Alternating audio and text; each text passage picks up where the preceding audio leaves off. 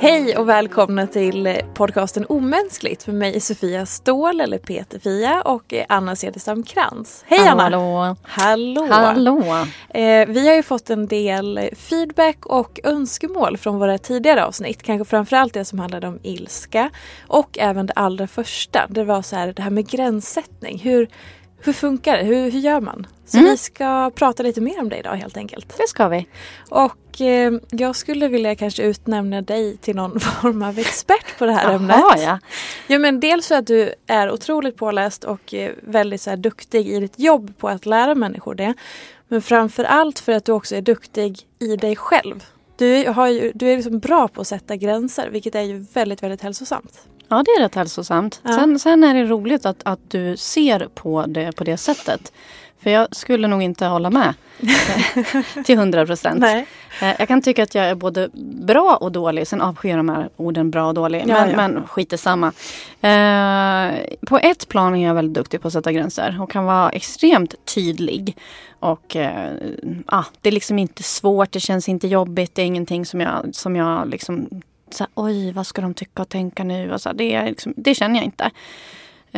Men i liksom så här, vissa situationer så märker jag att jag tummar på gränsen. Och det handlar alltid om att jag ska leverera mer. Det handlar alltid om att gränsen som borde vara satt att så här, nu är klockan 5, nu går du hem. Eller så här, nej, du kan inte fixa det åt dem idag för att... Men då är det som att det slår till någon. Så, ja, men lite till och det kan jag säga, äsch, det tar ingen jättelång tid. Och, ja, men kom in du på min lunch så fixar vi det. Så här, överprestation. Ja, men jag vet inte ens om det handlar om prestation. Men jag ska till och från vara så jävla hjälpsam. Och liksom, mitt jobb går ju också ut på, alltså jag levererar service, jag levererar en tjänst och då måste man hålla en viss typ av service. Men jag kan ibland se att den där servicen går ut över att jag borde sätta en gräns för att, ja men till exempel så här, nu ska jag äta lunch. Ja men det måste jag ju såklart göra. Men då kan jag vara där och tycka att så här, ja men nu mådde ju den här personen så himla dåligt så att nu får den komma in då på min lunch. Och därför garvar jag när jag är så här, hon är så bra på att sätta gränser. Jag bara, ja. Alltså, så här. Men det kan jag verkligen som din vän så kan jag verkligen intyga det. Och så jag vet ju att du har ju mycket sånt. Att nej men min dag såg ut så här igår. Men idag så blev det så här för att jag ändrade om i schemat. Och jag hann inte göra det här för att det kom upp en grej och så. Det är ju väldigt... som du säger, hjälpsam och generös med att försöka, om någon behöver en tid eller behöver någonting så är det ju väldigt så här, okej, men vi försöker lösa det. Och sen skitsam om du får dricka en yoghurt till lunch för att då tar du det så. Och det är ju gränssättning på ett sätt. Och det är på ett sätt dålig gränssättning. Precis. Alltså egen gränssättning. Att så här, det här, jag behöver äta. Ja. Så då finns det inte tid här för att ta in en extra klient. Men då hör jag liksom mig själv vara där och tumma och tycka att så att jag är nog bättre på gränssättning ibland när det liksom handlar om en annan typ av gränssättning. Precis, och det var den jag syftade lite på. För jag förstod det nästan. Ja, för jag tror att den typen av gränssättning som du är så bra på, som vi ska förklara närmare, men den tror jag generellt att många är ganska dåliga på. Jag själv inkluderat och många i min närhet. Och man tycker det är ganska svårt. Men kan du berätta vad det är den gränssättningen som du är bättre på? Nu tänker faktiskt jag var så terapeutdryg och bara, vad tycker du?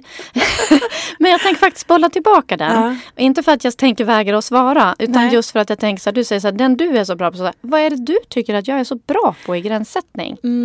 Nu måste jag börja reflektera. Jo, men det här att du är dels är du väldigt tydlig och att du i jobbet så kan du gå över dina egna behov.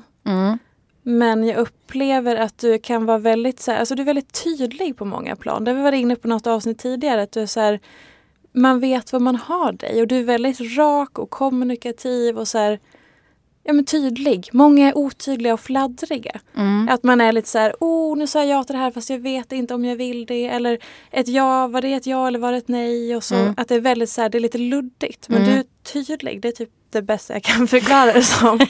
Ja, men om vi då kopplar det till en gräns, så tänker jag så här att det jag tror då att du är ute efter, som du anser att jag liksom har någon form av koll på.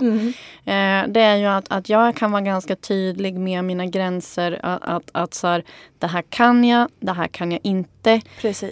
Det här tycker jag verkar jätteroligt. Det här skaver i mig. Gör vi på det här sättet så vill inte jag vara med. Typ så. Exakt. Där är jag ganska tydlig. Men det har ju också att göra med, det här har vi pratat om, men det här med jaget och självet.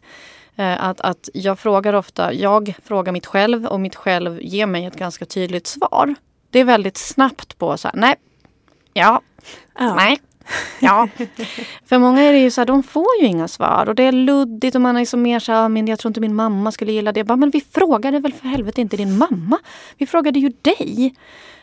Och där tror jag att jag har skalat så mycket i att försöka ta reda på så här, vem är jag, vad vill jag, vad tycker jag om, vad kan jag inte, vad vill jag utmana mig på. Och då blir det lättare att sätta en gräns, tycker jag. Och det är väl där tror jag att många är liksom förvirrade, rädda, vet inte. Och när man inte vet, då är det ju jättesvårt att sätta en gräns. Kan vi inte bara uppdatera det här med jaget och självet om det är någon som har missat det eller inte kommer ihåg vad det var nu igen? Vi är alla ett jag. Inuti oss själva har vi ett själv. Och då säger jag som jag sagt förut, det är därför det heter självförtroende, självkänsla, självinsikt. Och då behöver de här två kommunicera med varandra. Och därför behöver ju jag då fråga mig själv så här, ska vi gå på den där tillställningen på torsdag? Och så behöver ju självet fundera så här, vad känner jag för det? Blir det ping eller blir det och då kan det ju vara så att man får väldigt tydligt svar, ping eller Men det kan också vara lite sådär halvt otydligt och då kanske man börjar så här, titta lite så har jag tid, si och så. Och sen utifrån vad man gör så ska man ju liksom få ett svar från självet. Självet berättar då för jaget att vi ska gå. Och då utför jaget det. Precis. En liten halvkort komprimerad liten lektion här. Och där kan det bli så fel på så många plan. Så kan det bli så många fel. Det kan bli så många störningsmoment. Och det är där det blir ibland att man säger ja. Och sen kom det ändå ut som något nej. Det är då man vet att så här, men gud, nu är det ju knas här. Ja, det blir ofta som att man går på instinkt. Att så, här, så kan jag uppleva i alla fall. Så här, någon frågar någonting. Bara, gud vad roligt. Ja, men ja. Eller också att man kanske vill prisa eller vara snäll. Eller ställa upp eller hjälpa till. Som det så var hjälpsam. Och så är det så här, ja men absolut. Och sen bara, fan. Sen landar det här 2 sekunder senare eller 2 timmar senare. Eller 3 dagar liksom. Exakt. Och bara, okej. Nu när jag har liksom lyssnat in lite och bara varit praktisk, realistisk eller bara så här, oj då. Kollat med min sambo. Ja, kan vara vad som helst. Då så här, nja, det vart inte så bra. Nej. Jag gav mig själv en liten övning för bara något år sedan. Att så här, jag ska försöka att svälja. När jag får en sån här fråga, ska vi göra det här eller kan du hjälpa till med det här? Svälj, ta ett andetag. Och sen säga, ja det låter bra. Jag måste bara kolla. Eller så här, ge mig själv, köpa mig lite tid. Så att jag inte skulle gå på de här spontana instinkterna. Bara, absolut, jag ställer upp och gud vad bra. För då kan man i alla fall så här, få öva lite. Så här, okej, nu landar jag lite. Sen kommer jag tillbaka med beskedet.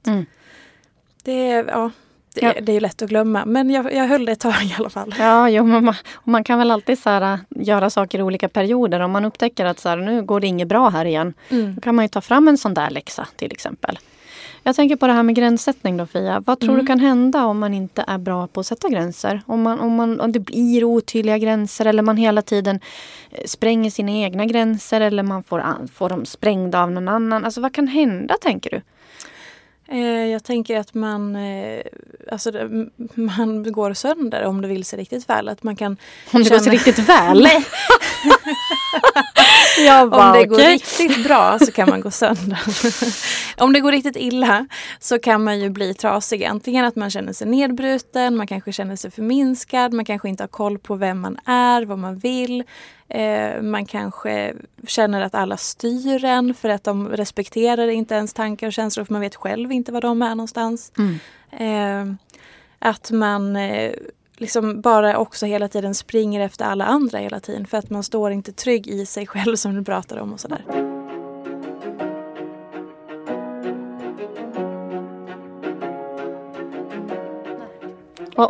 Så att det kan vara ganska allvarliga konsekvenser.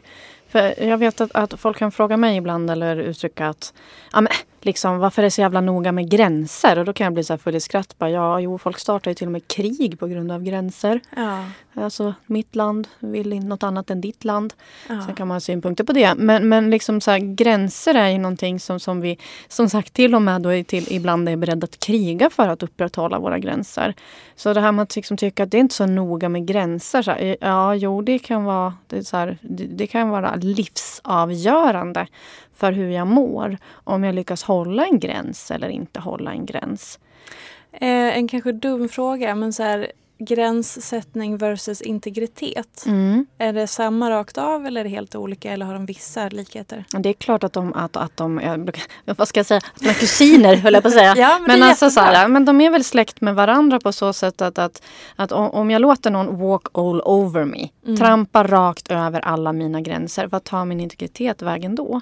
Hur skulle du förklara integritet? Nu har vi förklarat lite gränssättning eller pratat om det, men skillnaden i integritet då? Ja, men för mig är väl integritet just att det finns någonting som är mitt och som jag liksom bevarar och sätter värde på att bara jag får tillgång till eller bara jag och de jag har bjudit in dit får tillgång till det. Så tänker jag kring integritet. Vad tänker du?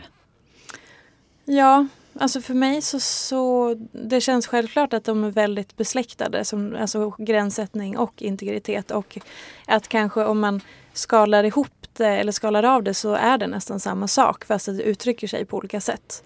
Att det handlar lite grann om att man ska ta hand om sig och skydda sig själv eller sitt eget. Jag skyddar ju min integritet med en gräns, precis. Om man säger så då.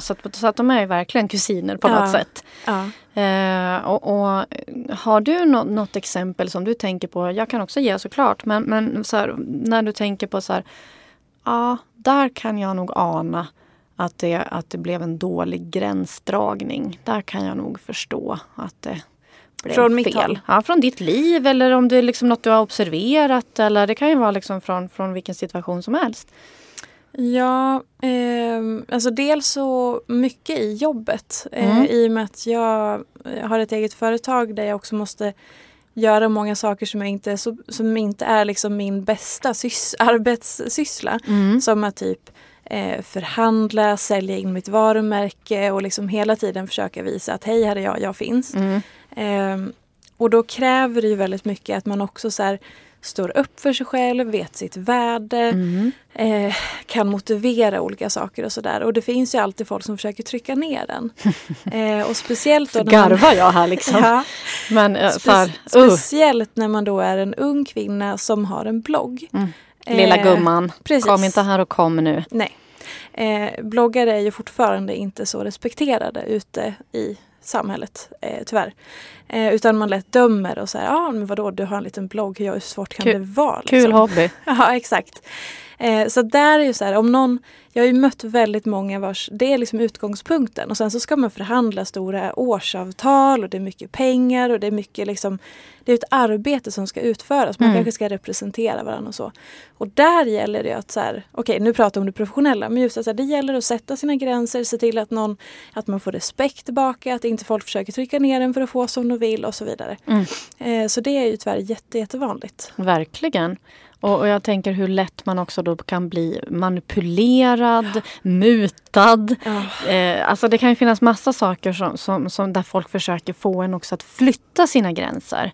Att men Fia, det är väl okej att du marknadsför det här i din blogg. Och så känner du lite så här, fast jag vet inte, det känns kanske lite så här oetiskt. Eller, och så bara, men så sockrar vi upp det med mycket pengar. Eller, alltså så här, så det gäller liksom att ha koll där då att så här, nej, men det är fortfarande nej.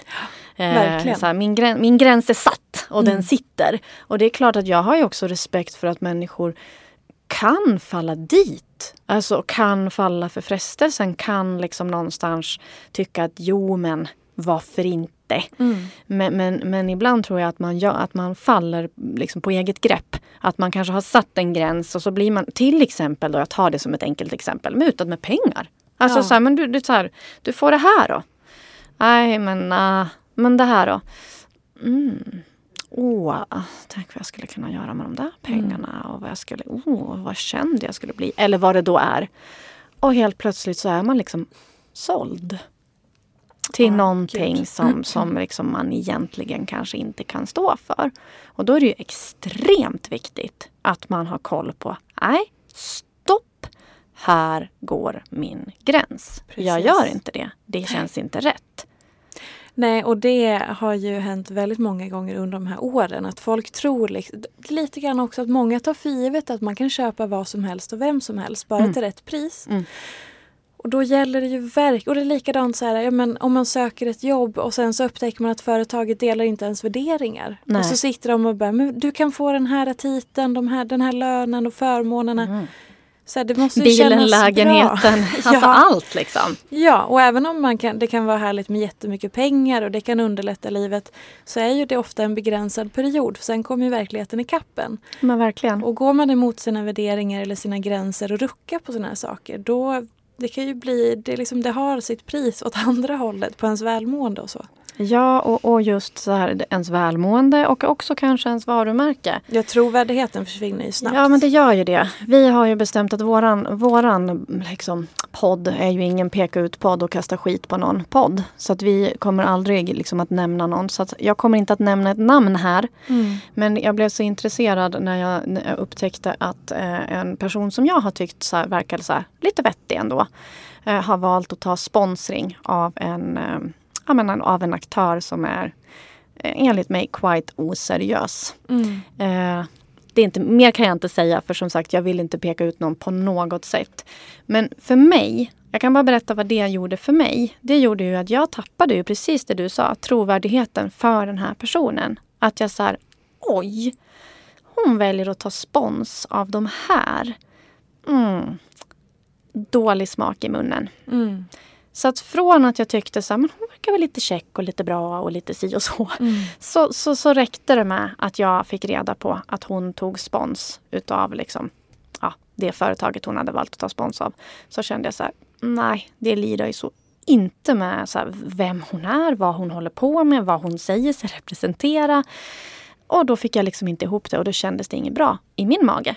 Och då gjorde det att jag då personligen kände så här, nej men då drar jag mig tillbaka lite. Då var det inte som jag hade tänkt mig. Och det var så intressant just det här för jag tänkte ju i mitt huvud då så här, men hur tänkte hon här? Alltså var drar hon sin gräns? Och det där är ju, man kan ju applicera det på stora delar av livet. Inte bara jobb eller reklam eller vem, utan det är så här, vissa saker och val man gör ju att man kanske tappar sin trovärdighet. Att man känner så här, men vänta nu fick jag en ny syn på min vän eller den personen eller kollegan. Eller att man, så här, gränser och var man väljer att sätta sina gränser, det följer ju med oss lite hela tiden faktiskt. Ja, men så är det ju hela tiden. Om vi tar ett mänskligt exempel. Så kan man ju verkligen få en ny syn på sin vän som väljer att skilja sig på ett apgrisigt sätt. Man har kanske umgåtts med de här människorna. Man kanske tycker så här att gud, jag gillar de här 2 personerna jättemycket.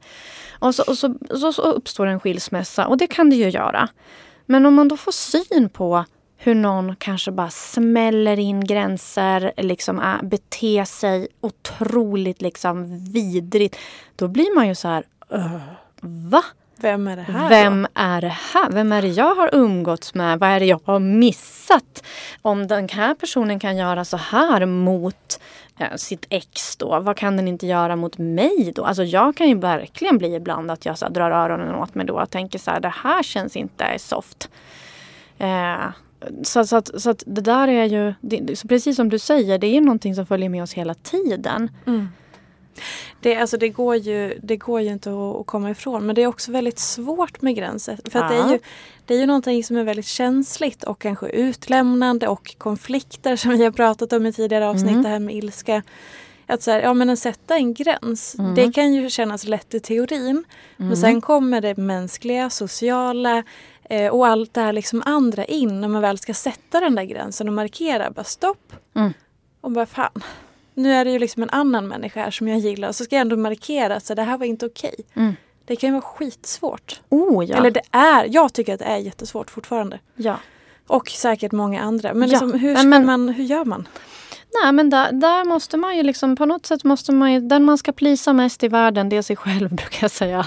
Där måste man ibland så här, det blir jobbigt. Ja. För så här, nu går jag så här igång.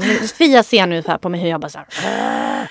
Ibland vet man vilka knappar man ska trycka på. Ja, men verkligen, när man känner varandra. Ja, men så här, det ska ju inte vara jobbigt heller. Nu ska jag svära. Jag gör så här förvardagen innan. Jag blir så jävligt trött på detta samhälle ibland här. Men det gör ju typ ont. Då blir jag typ ledsen. Så det känns så jobbigt. Men suck it up. Vissa saker är jobbiga. Vissa saker gör ont. Vissa saker kostar på. Så vad är det för samhälle? Ingenting får göra ont, ingenting får vara jobbigt, ingenting så. Men jag hade pluggat det så här, men orka. Ja, jag är väldigt glad att jag orkade plugga det, för det gjorde att jag får jobba med det jag älskar.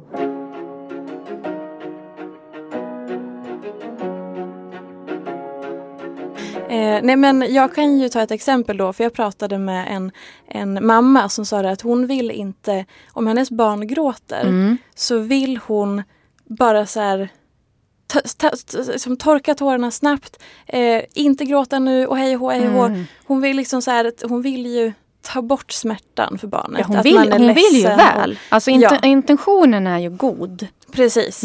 Men hon vill ju inte att det ska så här, och det får inte göra ont. Barnet får inte vara ledset. Man ska liksom ta bort den här känslan. Istället för att kanske, okej, men nu är du ju ledsen. Och hur ska vi hantera det? Hur känns det? Och så bara får det vara så. Ja, men vi måste ju lära oss att hantera motgångar. Vi måste ju lära oss att hantera smärta. Vi måste lära oss att hantera kanske ångest, döden. Det finns ju massa saker som vi måste utsättas för som gör ont. Och då, som sagt, jag fortsätter här. Jag blir typ allergisk när jag hör att så, men, han får inte så här se det. Han får inte veta det och han får inte förstå det. Och så, men när ska han fatta då att livet inte är liksom hallon 24/7? Det är inte så att jag så här med flit utsätter mitt barn för liksom saker så här. Jag ska känna på han Valencia att det känns. Nej.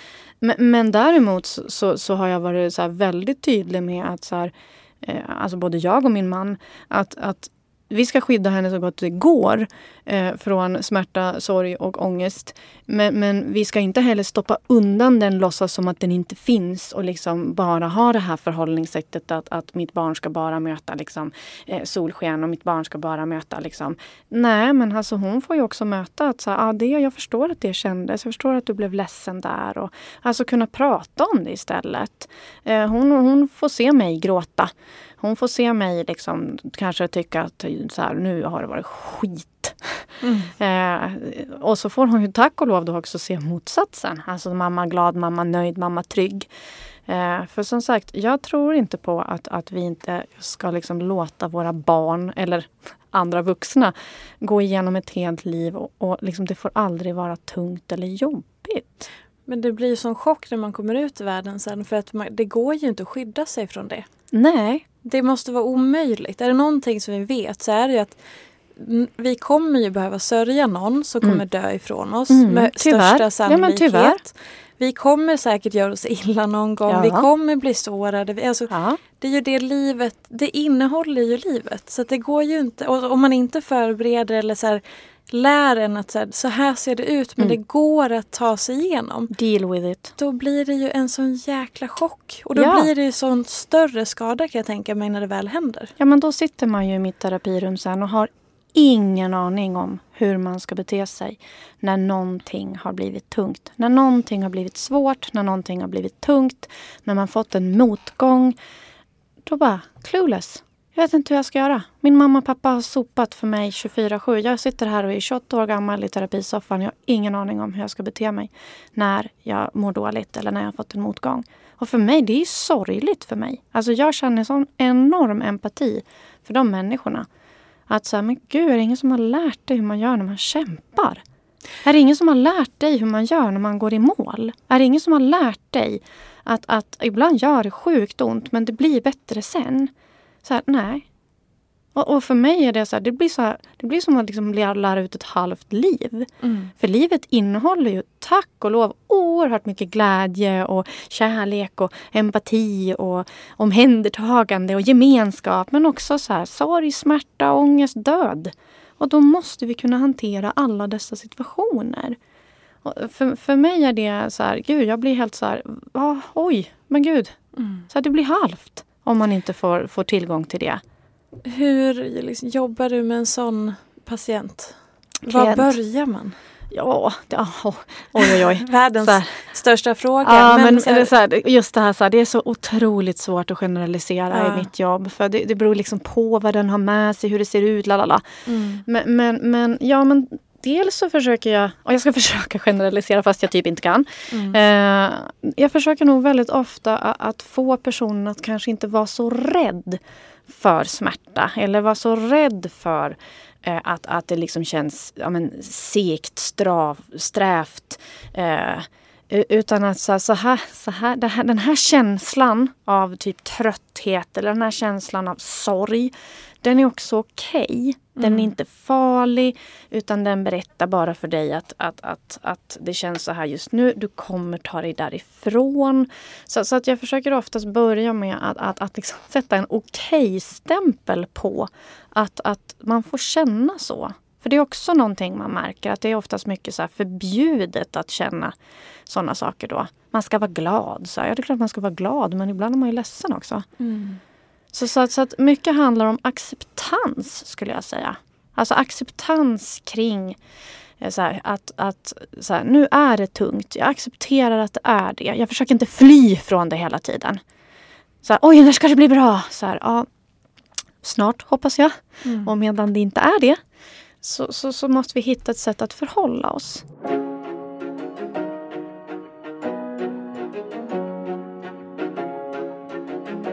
Något som jag kommer att tänka på nu under tiden du pratade, det är också det här med att även om man försöker jobba så med sig själv, så ibland så ställer det till det med andras förväntan på en.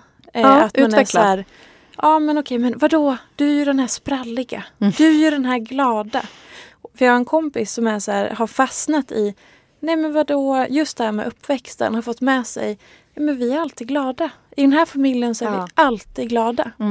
Så att den här personen, eller min vän då, har liksom inte riktigt fått med sig så här, men vänta nu känner jag så här och det är ingen glad känsla och nu blev jag lite arg eller nu så blev jag, det är alltså negativa, tråkiga, jobbiga känslor.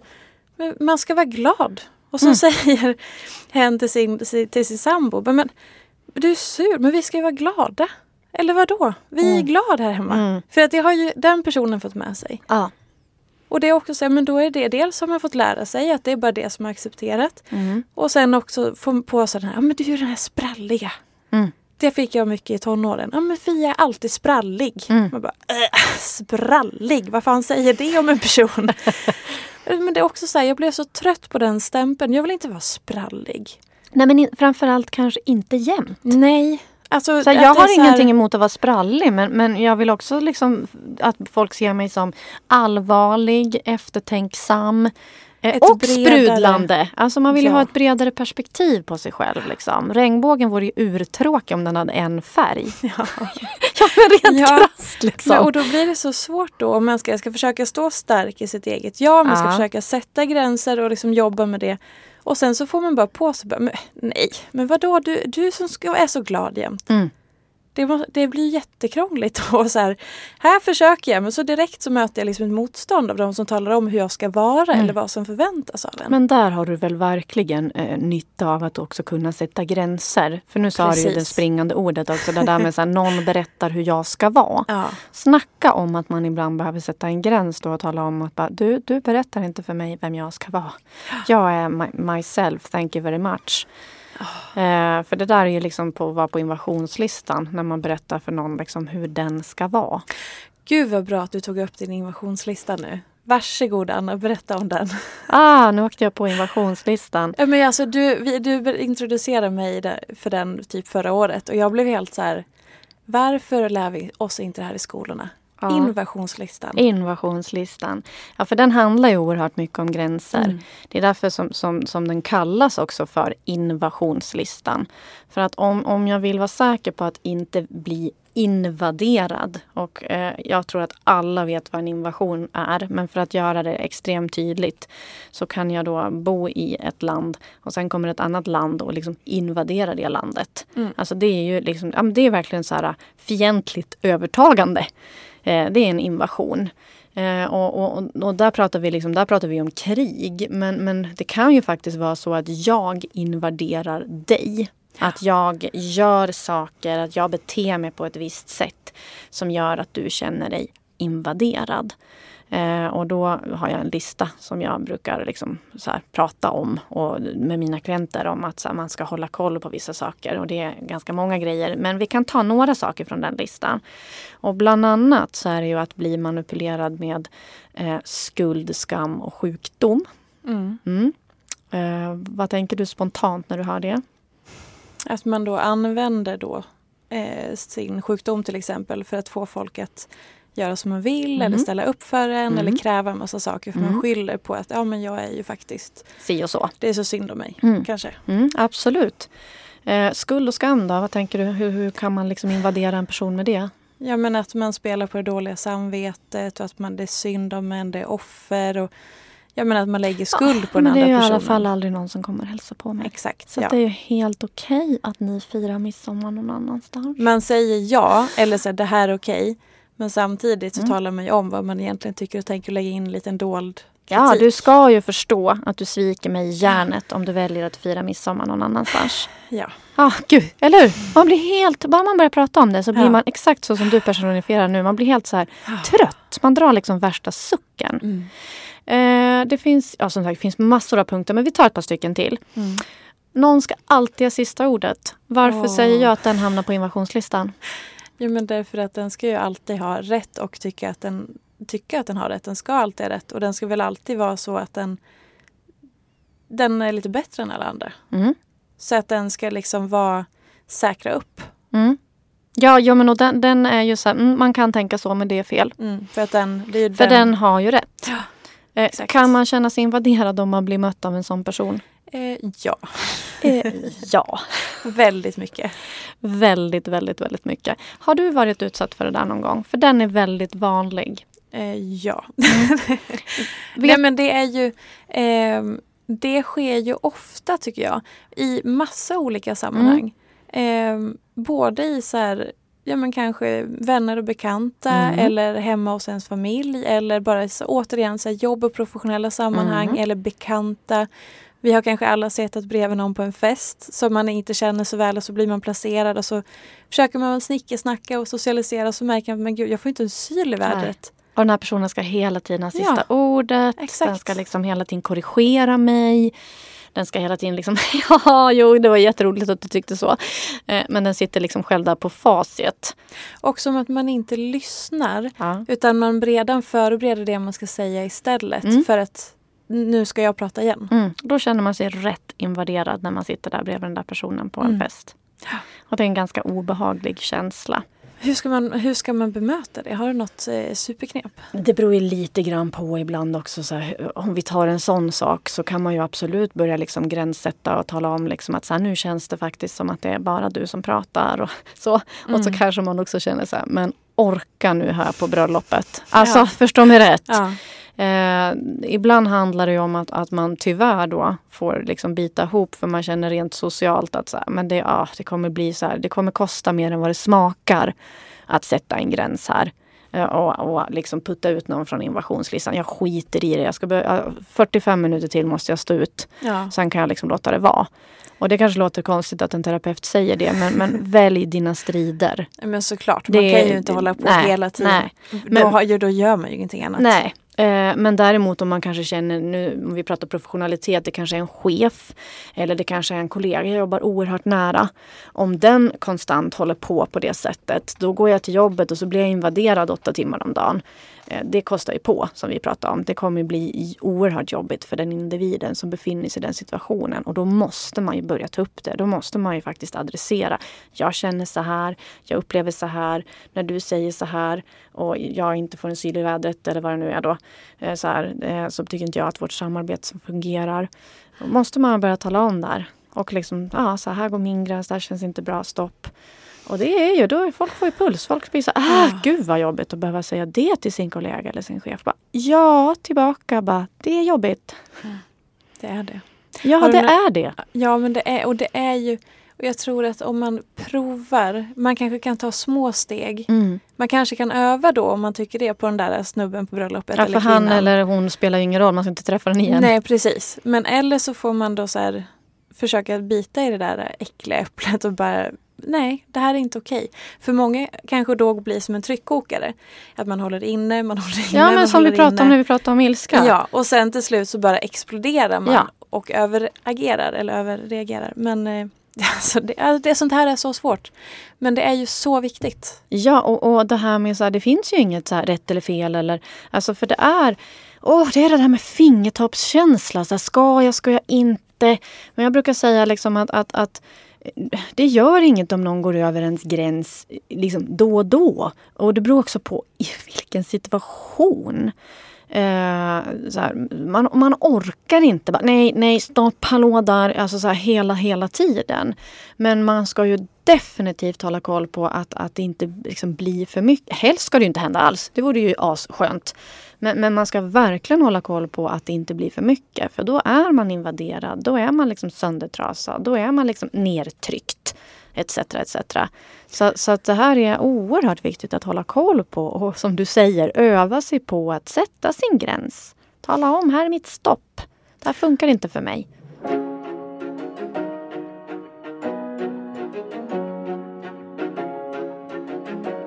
Och kanske vara lite så här i sina närmaste relationer, att hålla koll på det. För det kan ju bli så, gissar jag, eller upplever jag, att om det är så att det blir väldigt ojämställt, att den ena hela tiden känner sig invaderad och att det blir gränsöverskridande, då riskerar man ju att förlora relationen eller att man orkar inte så, om den andra personen aldrig får veta det. Nej, att den andra upplever att nu går det över mina gränser, man bara drar sig tillbaka. Då riskerar man ju att allting fallerar för att man vågar inte säga till. Så att kanske försöka så här, okej, men hur ser det ut runt omkring mig med den jag lever med eller de mina jag träffar vänner mest? etc. Ja, men om vi säger så här, det är ju där det är så oerhört viktigt att det fungerar. Om det inte fungerar tillsammans med den här personen på festen, vem bryr sig? Det här som sagt, det här är över om 1,5 timme. men om min sambo konstant är över mina gränser, så här, då är det ju liksom, då är det ju någonting som är ett problem. Om min sambo, jag menar det här, vi kan ta en till då från invasionslistan. Att bryta en överenskommelse med någon, det är faktiskt att vara på invasionslistan. Berätta mer. Ja, men det kan vara en sån enkel sak som att jag har lovat dig att så här, nej men alltså, jag vet att du tycker att jag dricker för mycket. Vi säger att vi bor tillsammans och så tycker du att jag dricker för mycket.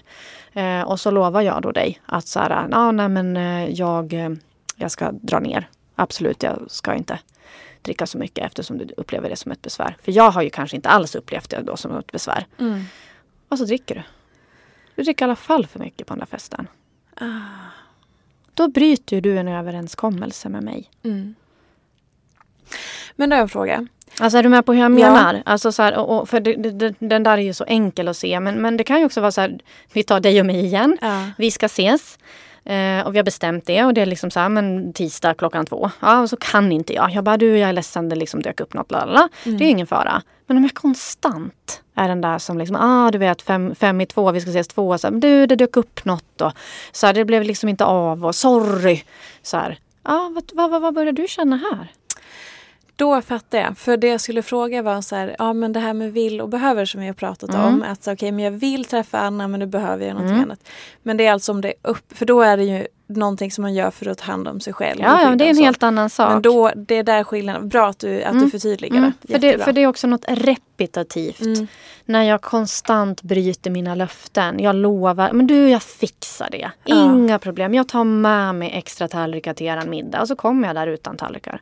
Eller om det är en så stor grej som att så här, det här ditt beteende med alkoholen skadar oss. Då gör vi en gemensam, alltså då är det en stor grej. Det är som ju jätte, om vi säger så här, det är ju en asviktig överenskommelse. Precis. Det är kanske en av de viktigaste överenskommelser man kanske gör med en partner. Och det behöver inte vara alkohol, men nu tog vi det som ett exempel. Väldigt vanligt problem dessutom. Och om en part i relationen har problem med alkoholen, så har ju båda problem med alkoholen. Alltså den ena har problem med att alkoholen finns och den andra har liksom kanske själva alkoholproblemet.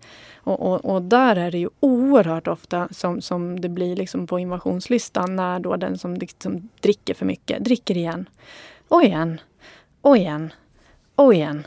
Och den lovar ju varje gång, nej men du vet det var sista gången, det kommer inte ända igen, bla bla bla. Den är ju järnet på invasionslistan på den andra. För den bryter en överenskommelse gång på gång på gång på gång. Du kan ju tänka dig själv. Om det var du och jag drack för mycket. Du skulle känna dig jätteinvaderad av mig till slut. Ja. Och ifrågasatt och kränkt och alla de här sakerna. Att jag skiter i vad du tycker. Det är så det känns då. Det är så intressant med det här, för att det är ju så mycket man kan känna igen, men man har inte orden för det. Som så här, men alla tror jag känner igen det du beskriver av känslan att bli invaderad. Men det är jättesvårt att sätta ord på det. Så här, men jag förstår ju vad det är jag känner och jag blir besviken och arg, upprörd, whatever. Men alltså just det handlar ju om att jag måste nu sätta en gräns. Gräns. Alltså det är så mycket sådana här saker som jag blir så återigen. Varför får man inte lära sig sånt här i skolan? Ja, men eller hemma eller yngre så här, föräldrakurser eller ha bara en så här, utbildning. Alltså, varför får man inte lära sig sånt här? Jag blir förbannad. Nu gick 10 gånger. Det brukar ju vara min uppgift. Ja, men tänk vad mycket vi skulle bespara oss i samhället som människor. Om vi fick lära oss grundläggande hantering av vårt liv, våra känslor, det emotionella, hur man beter sig, hur man ska ta hand om sig själv. Man tror ju att det är en självklarhet, men det är ju inte det. Verkligen inte. Jag vill bara titta på hur samhället ser ut och hur folk mår. Så är det ju verkligen inte en självklarhet. Så I agree with you. Jag tycker att det här skulle vara så här basal kunskap i skolan. Jag skulle gärna liksom åka runt i skolan och prata om invasionslistan och bara så här hur viktigt det är att hålla koll på den. För har man koll på den, då kommer man oerhört långt med sig själv, just att så här, men här får jag, för det är ju också så här, får jag sätta en gräns här? Alltså får jag det? Om man vet att så här, det är nummer 6 på invasionslistan. Ja, men förstår mig rätt. Det säger jättemånga klienter till mig. Att så här, gud vad det hjälpte. För nu vet jag typ att jag får. Jag liksom, istället för att säga, men det är kanske bara jag som är löjlig. Så här, jag är så känslig. Så här, jag borde inte ta åt mig så mycket. Om man då bara så här, fast det är punkt 4. Så då får man liksom lite stöd i att så här, det är väl klart att det är okej att du sätter en gräns här. Det här är verkligen inte okej. Så att alltså mer kunskap åt folket vad det gäller sådana saker. Det ska jag säga. Det är väl därför vi håller på med denna podd. Exakt. Det kom upp ett litet minne till mig som jag kan passa på att bjuda på som avslutning. Det är alltså, man brukar ju säga om så här, det lilla jaget i en vill man ju ibland så här, ta och börja så här, trösta lite. Och när jag fick upp det här minnet, det lilla självet. Ja, det lilla självet. Det är ju så också så gulligt. Men och när jag så här, det här minnet dök upp apropå det här med gränssättning, så blir jag lite så här. Alltså det är så mycket i det här. Jag tror inte jag har berättat det här för dig innan. Men, spännande. Eller hur? När jag var tonåring så var jag tillsammans med en kille i gymnasiet. Våra förutsättningar var ganska ojämställda redan från början. För han var äldre då? Alltså, han var äldre, han var 1 år äldre, men han var också den coolaste. Den coolaste, snyggaste, bästa killen. Läckraste liksom, woho.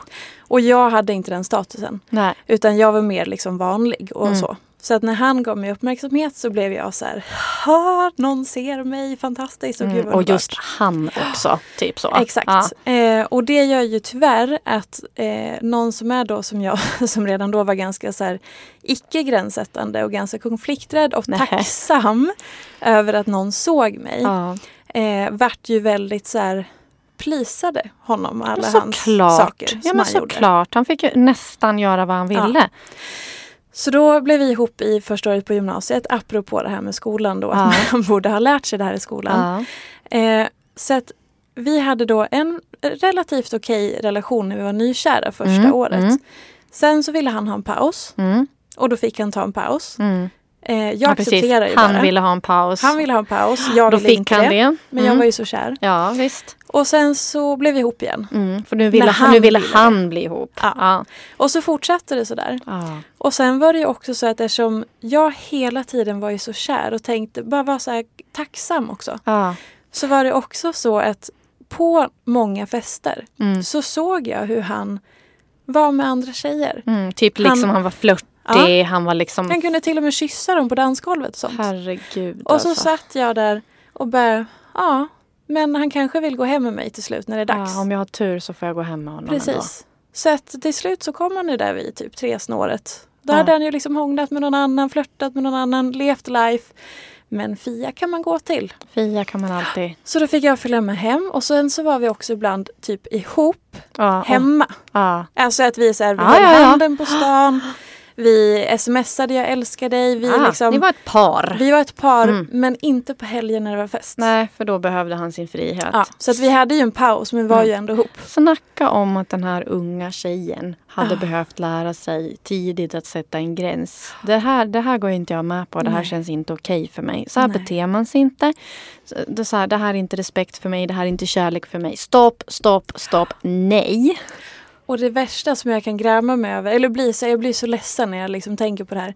Det är ju att det höll ju på hela min gymnasietid. Ja, som ska vara en så här liksom härlig period pratar folk om, även om de flesta jag känner så här, gymnasiet och högstadiet, usch.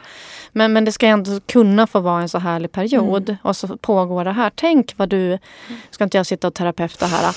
Nu kommer jag in i det, kände jag. Men jag ska ändå avsluta meningen. Tänk vad han fick dig att känna dig liten, dålig, värdelös. Du var så jävla utbytbar. Liksom, och så tänker man sen på vad som ändå har hänt dig senare i livet. Och hur du liksom ändå har fått det där att flytta in i ditt eget huvud. Jag är inte värd mer. Inte ska väl jag.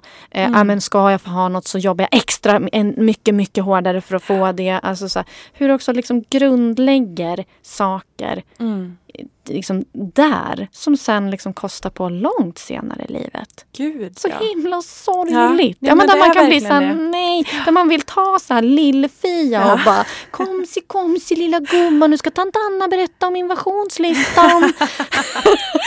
Men helt ärligt. Så, helt ärligt. Det är sorgligt rätta ordet, för det är så här, men här är det en 15-16-årig tjej som bara vill så här, men hon vill bara bli älskad. Hon vill bara bli omtyckt och älskad. Men fattar inte att så här, det där är ingen kärlek som du ska ha. Det där är en ful kärlek. Det där är liksom en egocentrisk kärlek. Det där är inte ens kärlek. Nej. Och har då inte verktygen att kunna sätta en gräns och liksom, för att jag menar, vad ska jag säga, ditt vuxna jag som sitter mitt emot mig idag. Jag kan liksom nästan börja skratta när jag tänker att hon skulle liksom säga, nej men typ, stackars Kim, förlåt Kim. Så här, Kim kysser någon annan, du bara, det är typ okej. Han kanske inte vill följa med mig hem sen. Alltså, that ain't gonna happen. Nej. Så nej Kim. nej men förstå mig rätt. Tack och lov så har det ju hänt en del. Men man vill ju liksom även bespara den här 15-åriga tjej i det här. Man vill ju även liksom att den här 15-åriga tjejen skulle haft en kompass i magen som bara, hello, stopp.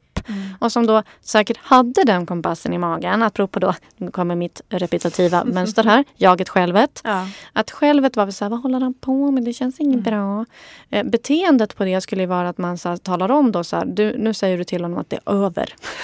Så här. Och sätter en gräns. Men det vågade man liksom ditt 15-åriga jag inte göra. Visste kanske inte hur man gjorde. Så här, som du säger, var för kär. Det fanns ju massa olika saker som gjorde att det var så. Men hur viktigt det hade varit om hon hade fått lite guiding i det liksom tidigt. Nej, jag är ju för att man pratar mycket mer om sånt här i skolan. Och så här, jag vet att man idag jobbar mycket med så här, vad är en god kompis till exempel. Hur ska den vara och sådär. Och jag pratar jättemycket med Valencia om det. Så här, dels hur hon ska vara en god kompis, men även så här, hur är man en god kompis mot Valencia? Så att hon inte ska liksom vara fundersam. Så får man göra så? Och är det okej? Och vad tycker du, mamma? Och då kan jag verkligen vara så här, nej, det tycker jag verkligen inte är okej.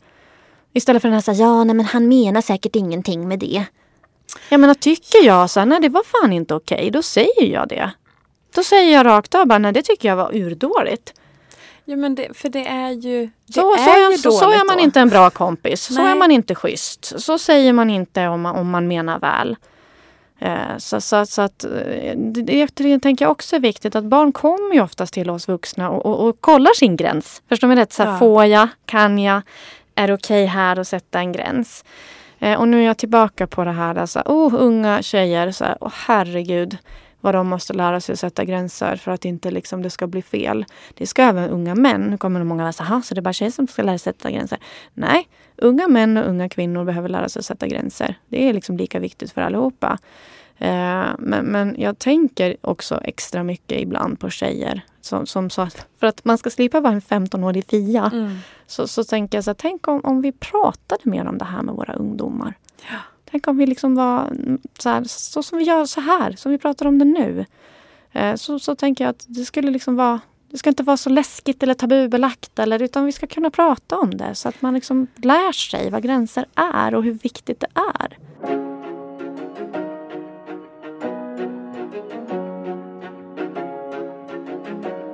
Och att vi som vuxna, för att barnen tittar ju på hur vi gör, inte det vi säger. Verkligen. Och att vi vuxna då också vågar visa och göra och agera utifrån gränssättning och så. För då kommer ju barnen också följa efter. Ja. För är vi dåliga på att sätta gränser och inte pratar om det, inte gör, inte agerar. Nej, men det är inte konstigt att inte barnen gör det heller. Nej, men självklart inte. Om vi failar att sätta gränser, om vi duckar gränser, om vi hela tiden liksom ramglider på gränserna, då tar de ju efter oss. Gud, jag kan ju avsluta med en sak som jag vet att Valencia har så här skämsatt över. Eftersom du säger att jag är så tydlig med gränssättning. Så är vi på Hemköpet som finns då alltså där vi bor. Och så inkommer det liksom 3 killar som lever så här halabaloo och beter sig så allmänt illa, liksom. River och sliter och gapar och skriker och liksom så. Och jag är så här, men herregud, liksom, vad är det för ungar? Blir så här typ less. Och säger så här, nu får ni ta och dämpa er. Så här, det här är inte ett okej beteende. Jag sätter en gräns liksom, för vad man får göra. Var på den ena så här, hej Valencia. Och man ser hon bara så här, oh my god! Och jag var så här, va? Känner du den där? Och Valencia är så här, vi går i samma klass, mamma. Då var det någon ny då i hennes klass. Ja. Och jag var så här, okej. Så kände jag så här, fast vet du vad? Så tänkte jag först så här, då ska jag typ så här, men gud förlåt att mamma. Och så bara, nej, jag tycker det här. Jag tycker att han betedde sig illa i affären. Jag tycker att det är vuxnas ansvar att tala om att stopp på belägg, så här beter man sig inte.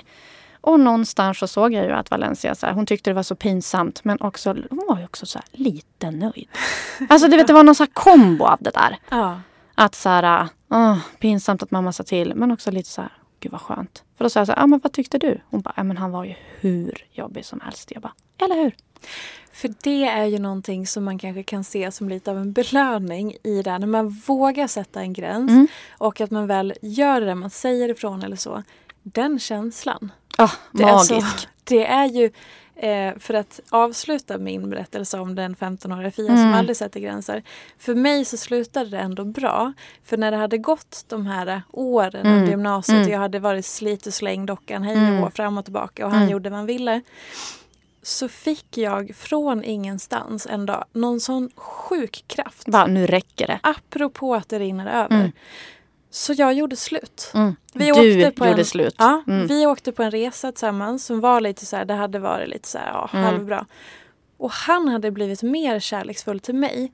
För han märkte väl säkert att jag började dra han mig märkte undan. att du drog dig tillbaka. Då gäller det ju liksom, men då gäller det att vattna lite så det växer igen. Och då under den resan så bestämde jag mig för att nu får det fan i mig vara nog. Ja, nu räcker det. Och det som också tror jag hjälpte var att det här var ju vid jul i 3:an. Så att jag skulle snart ha studenten ute i vida världen. Så att jag hittade någon kraft och så kom vi hem i mellandagarna. Och så gjorde jag slut. Och så kommer mamma och pappa hem.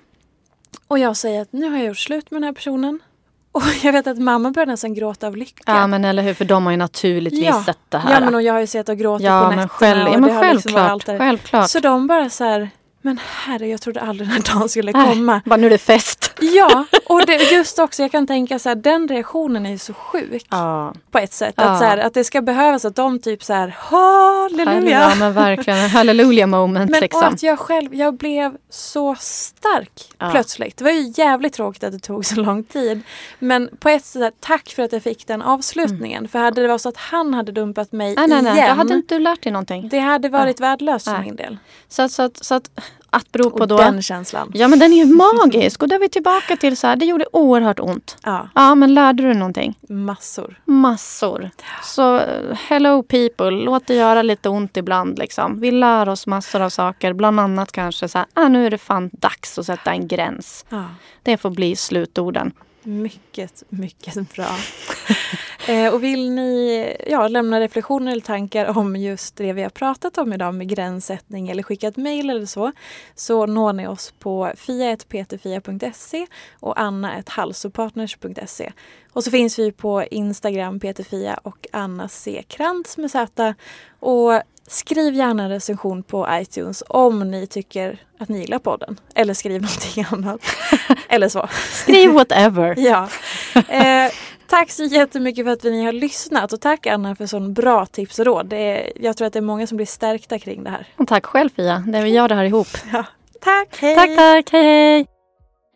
Jag vill rikta ett stort tack till Omaj som låter oss spela in i deras studio. Och ett ännu större tack till Amanda Westman som gör ett fantastiskt jobb med klippningen. Tack till er båda.